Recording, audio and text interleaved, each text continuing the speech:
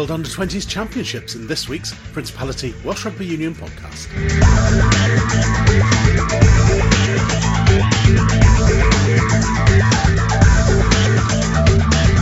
World Under-20s captain Dowie Lake's looking forward to facing Argentina first game after learning some lessons from last year. Played them last year in the World Cup, scrummaging wise and up in the front row.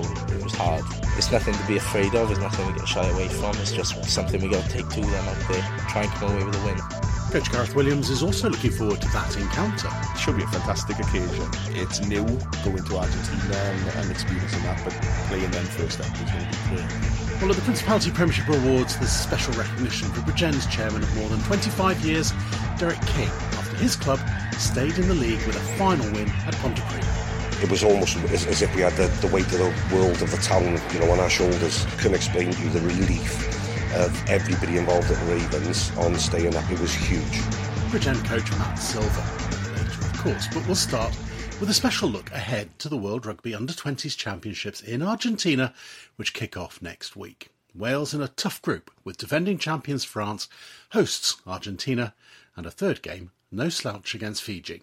One of the key players will be captain and hooker Dowie Lake, someone with a pretty interesting background in the game, as we'll hear.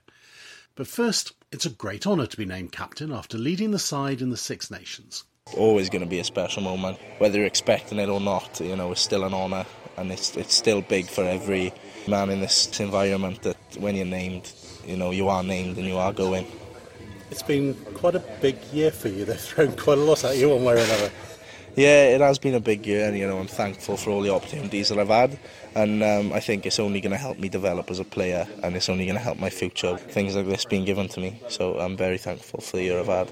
So the change from back row to hooker, that's taken a fair bit of work as well, hasn't it? Yeah, definitely. It's my second year now of that, but nothing comes overnight, as they say, so it has been 2 years of hard work. The coaching staff that I've got around me and the boys I've got around me helping me to progress. It's been a good 2 years.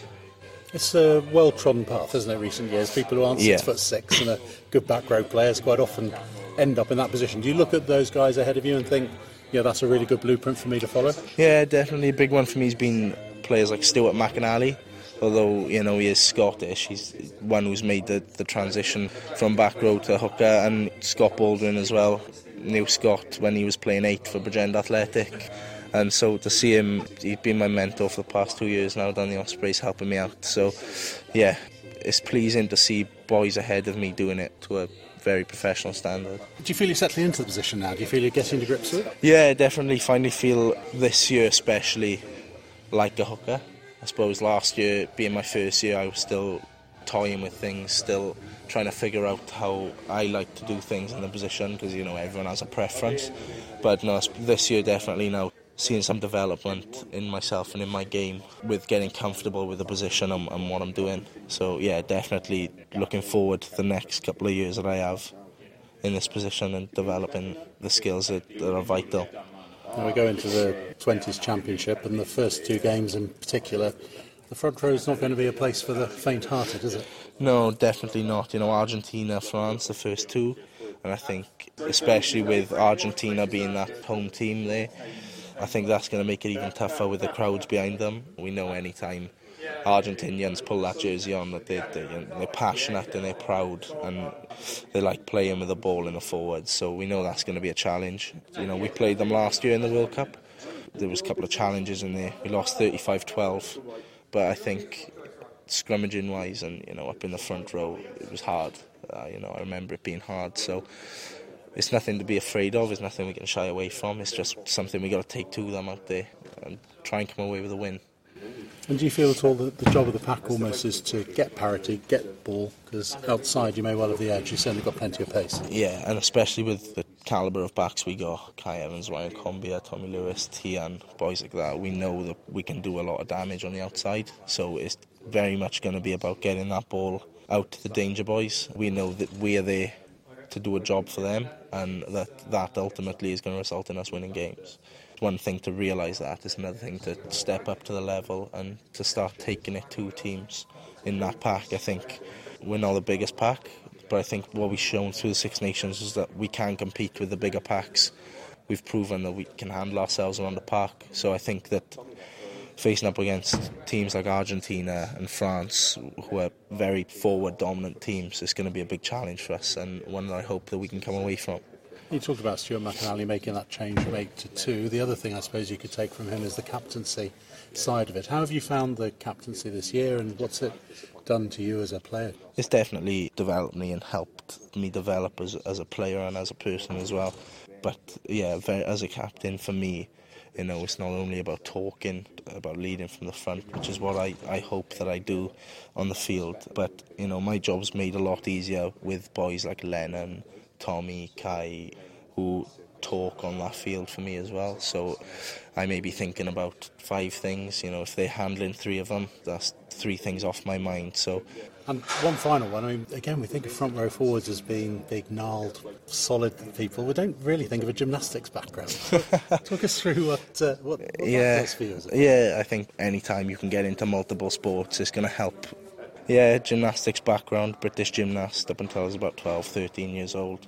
I find has actually really helped my career. Important that, you develop things from a young age, I suppose, hand-eye coordination, everything like that. That's really, now that I'm 20 years old, I really see the benefits that doing that from a younger age did have on me. It was massive for me, and I can tell now that it's paid off. So if you score a match-winning try in one of the games, do you expect a few cartwheels? Possibly. I don't know if my frame will take it anymore. I was a lot lighter back then, but no. Possibly. We'll see how it goes. Maybe if we win the World Cup. And then into the Ospreys next year, you'll be excited that there have been developments at the A level that maybe is the start of the journey for you? Yeah, definitely. I think there's a lot of opportunities being given to boys younger now. We saw like Tian, Harry Morgan, Will Griffiths all making big impacts on their careers and on the Ospreys this year. So hoping that next year I get an opportunity and can make it stick. Things like the A-League are, big stepping stones for boys nowadays, so I'm looking forward to the next year with the Ospreys. Coach Gareth Williams assesses their opponents, starting with the hosts. It should be a fantastic occasion. It's new going to Argentina and experiencing that, but playing them first up is going to be great, and they'll be fantastic hosts. We've been over on a recce, and they're going to be excellent hosts, and the appetite for rugby is superb out there, so it'll be a great occasion. But with regards to the opposition, we very much approach this World Cup as a 5-match campaign. The detail is picking up now on our opposition as we move through, but we're very focused on the principles and policies that will hold us in good stead over 5 games, and we'll just add detail in as we get closer to each game. Turnarounds are very quick, so from Argentina to France, 4 days. So really focusing on our principles and policies as being the focus, because we're not going to be able to change too much, because the rest will play a massive part in, like I say, that campaign of 5 games that we're prepping for. That game against France second up, obviously faced them in the Six Nations. How different is it going to be in Argentina? Yeah, it'd be interesting, with France have been the standout team over the last 12 months, to be fair. Okay, they didn't win the Six Nations, but they have players in and out of it, and they've got a few returning players, a number of players who played against us in Van's start of the Six Nations. They played in last year's World Cup and they're available this year again, so it'll be interesting to prep for that. I felt out in France we wanted to stay in the game as long as possible and see how they'd respond to that, and I thought we did that superbly in the first half, knowing the physicality that they brought, and we were 17-10 down just after half time, and we turned down an opportunity to kick for post. And I think if we'd have kept it close and for a longer period, it would have been really interesting how they'd have responded. So it's an opportunity to revisit that against the defending champions. So that's exciting. And finally, Fiji, if you're looking for a bit of a rest in your third game, that's no unlikely chance, to come. The physicality of that group is through the roof, with Argentina, France and Fiji. And we're all very familiar with the style of rugby and just the natural talent that they hold in Fiji is fantastic to see, and we're very aware of that, and it'll be interesting to see how they set up during the first 2 games, and that'll give us the most opportunity to watch our opposition more than anything. But like I say, the physicality across the 3 games is going to be through the roof, and a lot of the prep, especially this first 3 weeks, is to make sure we're in a good position to be able to cope with that. And then for you, as 20s coach, often the end of the tournament's the end, but your other role in terms of player development, you're going to be picking up pretty quickly at the end of it to look at those players coming out of 20s, moving into senior rugby. Yeah, I think that's been a big, for me in my role within the union, the relationships I've built with these players now over this season, I think hold me in good stead to support them going into more regular regional environments. Some of the boys will hit the wall at some stage, and a lot of the work is to help them cope with that, and also to help the regions, work closely with the regions in giving them the development that they need to make that next step up to regular regional rugby. And from regular regional rugby, we increase competition then throughout Welsh Rugby, which feeds into the national squad. So these relationships I built up this year, I find a huge strength moving into next season, because use Dewi Lake as an example. He'll move out to the 20s.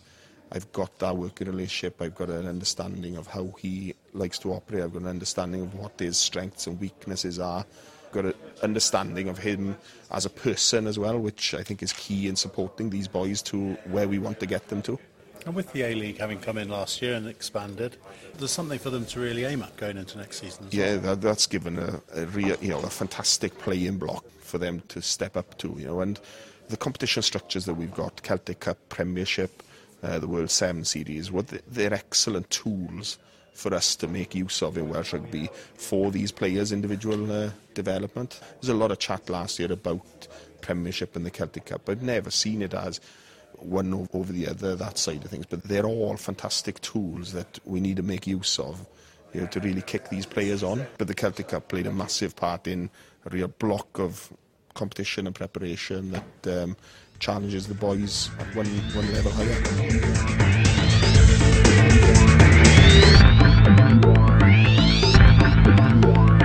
You're listening to the Principality Welsh Rugby Union podcast. Well, one of the key players for Wales will be Dragons back rower Lennon Gregains. We know we need to perform, and these first two games are massive for us, so things don't really go our way the first game, and then I think the pressure's really on there. But no, I think we believe in our ability as a group. We think we can really go there and do something special in this World Cup. It's pressure, but I wouldn't really say it's something we're feared of. And for yourself, having gone through the Dragons experiences you've had this year, how much has that changed you? I think being involved with the seniors, you learn a lot very quickly, how professional you need to be at that level. It was nice to get a little out of the Dragons this year, and I think the things I learned there I'm trying to bring in to the squad now and try and put my little bit of experience into the team and try and build on that then, yeah. Were some things you saw, you felt, you experienced it firsthand that you think, oh, okay, that's a good idea? It was the physicality, until you actually play, you don't really expect, going from this level to that level is a big step in physicality, and pressure is in, you can make mistakes. I think if you make a mistake in pro rugby, it can catch you up. That turns into points very quickly. So, yeah, I've learned a lot from that I can hopefully bring it to this year. In terms of going out to Argentina, that presumably is going to be a new experience for you, and facing the host first game is going to be pretty big. Yeah, I've never been to Argentina, so I couldn't really say what it's been like, but I think, having the host in the first game is definitely a big challenge, because I think if they get their tails up early, then it can be a real tough game for us. But we spoke about trying to take that momentum out of the game as soon as we can.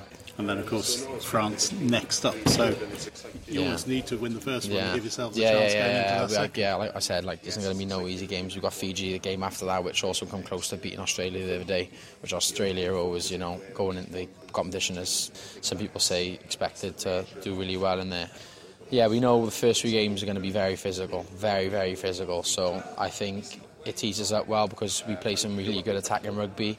So the bigger the better, really, for us, where we got fast backs and forwards who are all almost like backs as well. So that could work in our favour a little bit, yeah.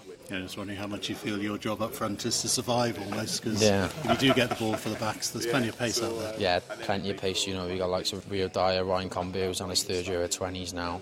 We got Dion Smith, who's also really good. Tommy Lewis, who've seen him on the 7th circuit, he's really good. But then we also got Tian, who's been played a lot with the Ospreys. We've got Nyron Owen, strong player coming up, Kai. Well, the list goes on. We got really good backs, but also I think we got forwards who can really up front and challenge teams to the best of their ability, yeah.